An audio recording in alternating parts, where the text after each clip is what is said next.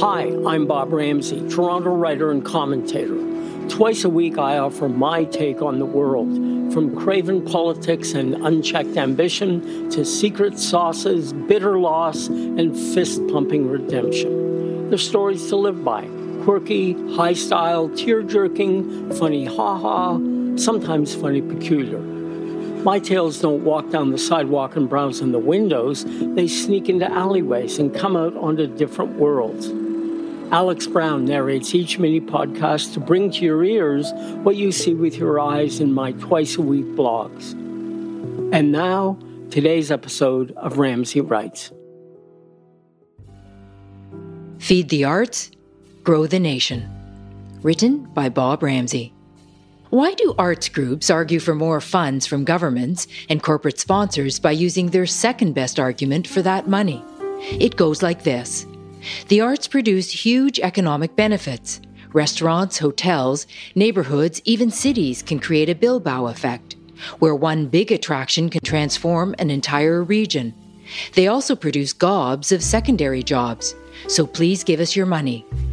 Until last year, the arts hardly ever used their main argument for support, because they were asking for money from people who dealt in it, and because that argument was so hard to prove.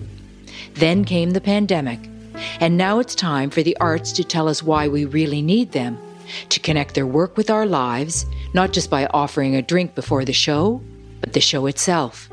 I'm going to ask you now to try and imagine what those past 13 months would have been like if you hadn't been able to read a book, listen to music, look at a favorite painting, watch a live stream performance, or binge watch a series on Netflix.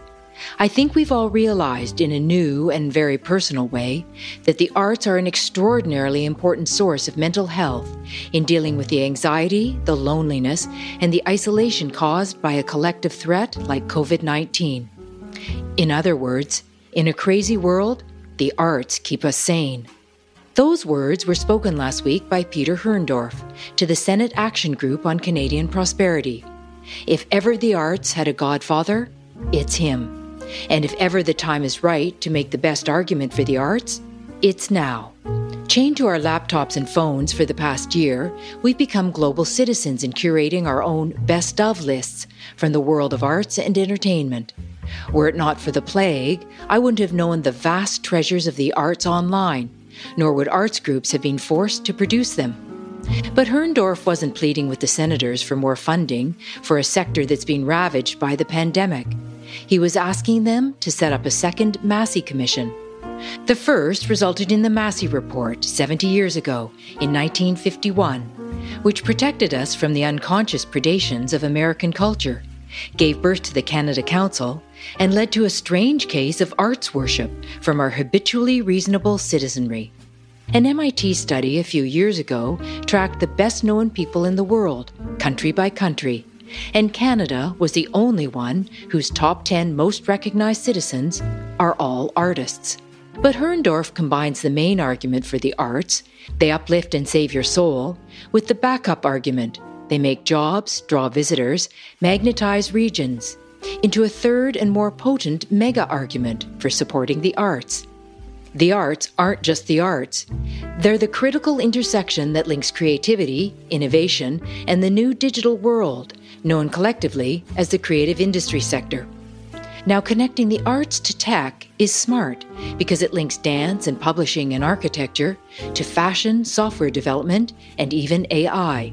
They're all united in their need for creativity, which has been called the production of social surprise, but I like to think of as not knowing where to draw the line. Herndorf hauls out some little-known facts about how big our creative industries are. Of the top 50 labor markets, the 3 that have gained the most tech talent are the San Francisco Bay Area, Seattle, and Toronto, with Toronto growing the fastest of all 50 markets. When it comes to tech concentration, the city with the most tech jobs among all jobs is San Francisco. What's second?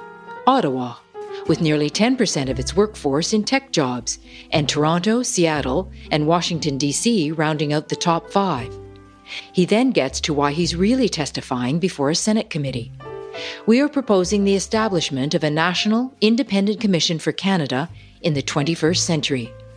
Given that we're 21 years into that century, that social media and online platforms have made our old rules and boundaries as effective as Maginot Lines against the future, and that our politicians are awash in sustainable development, why not make the arts more sustainable at the same time?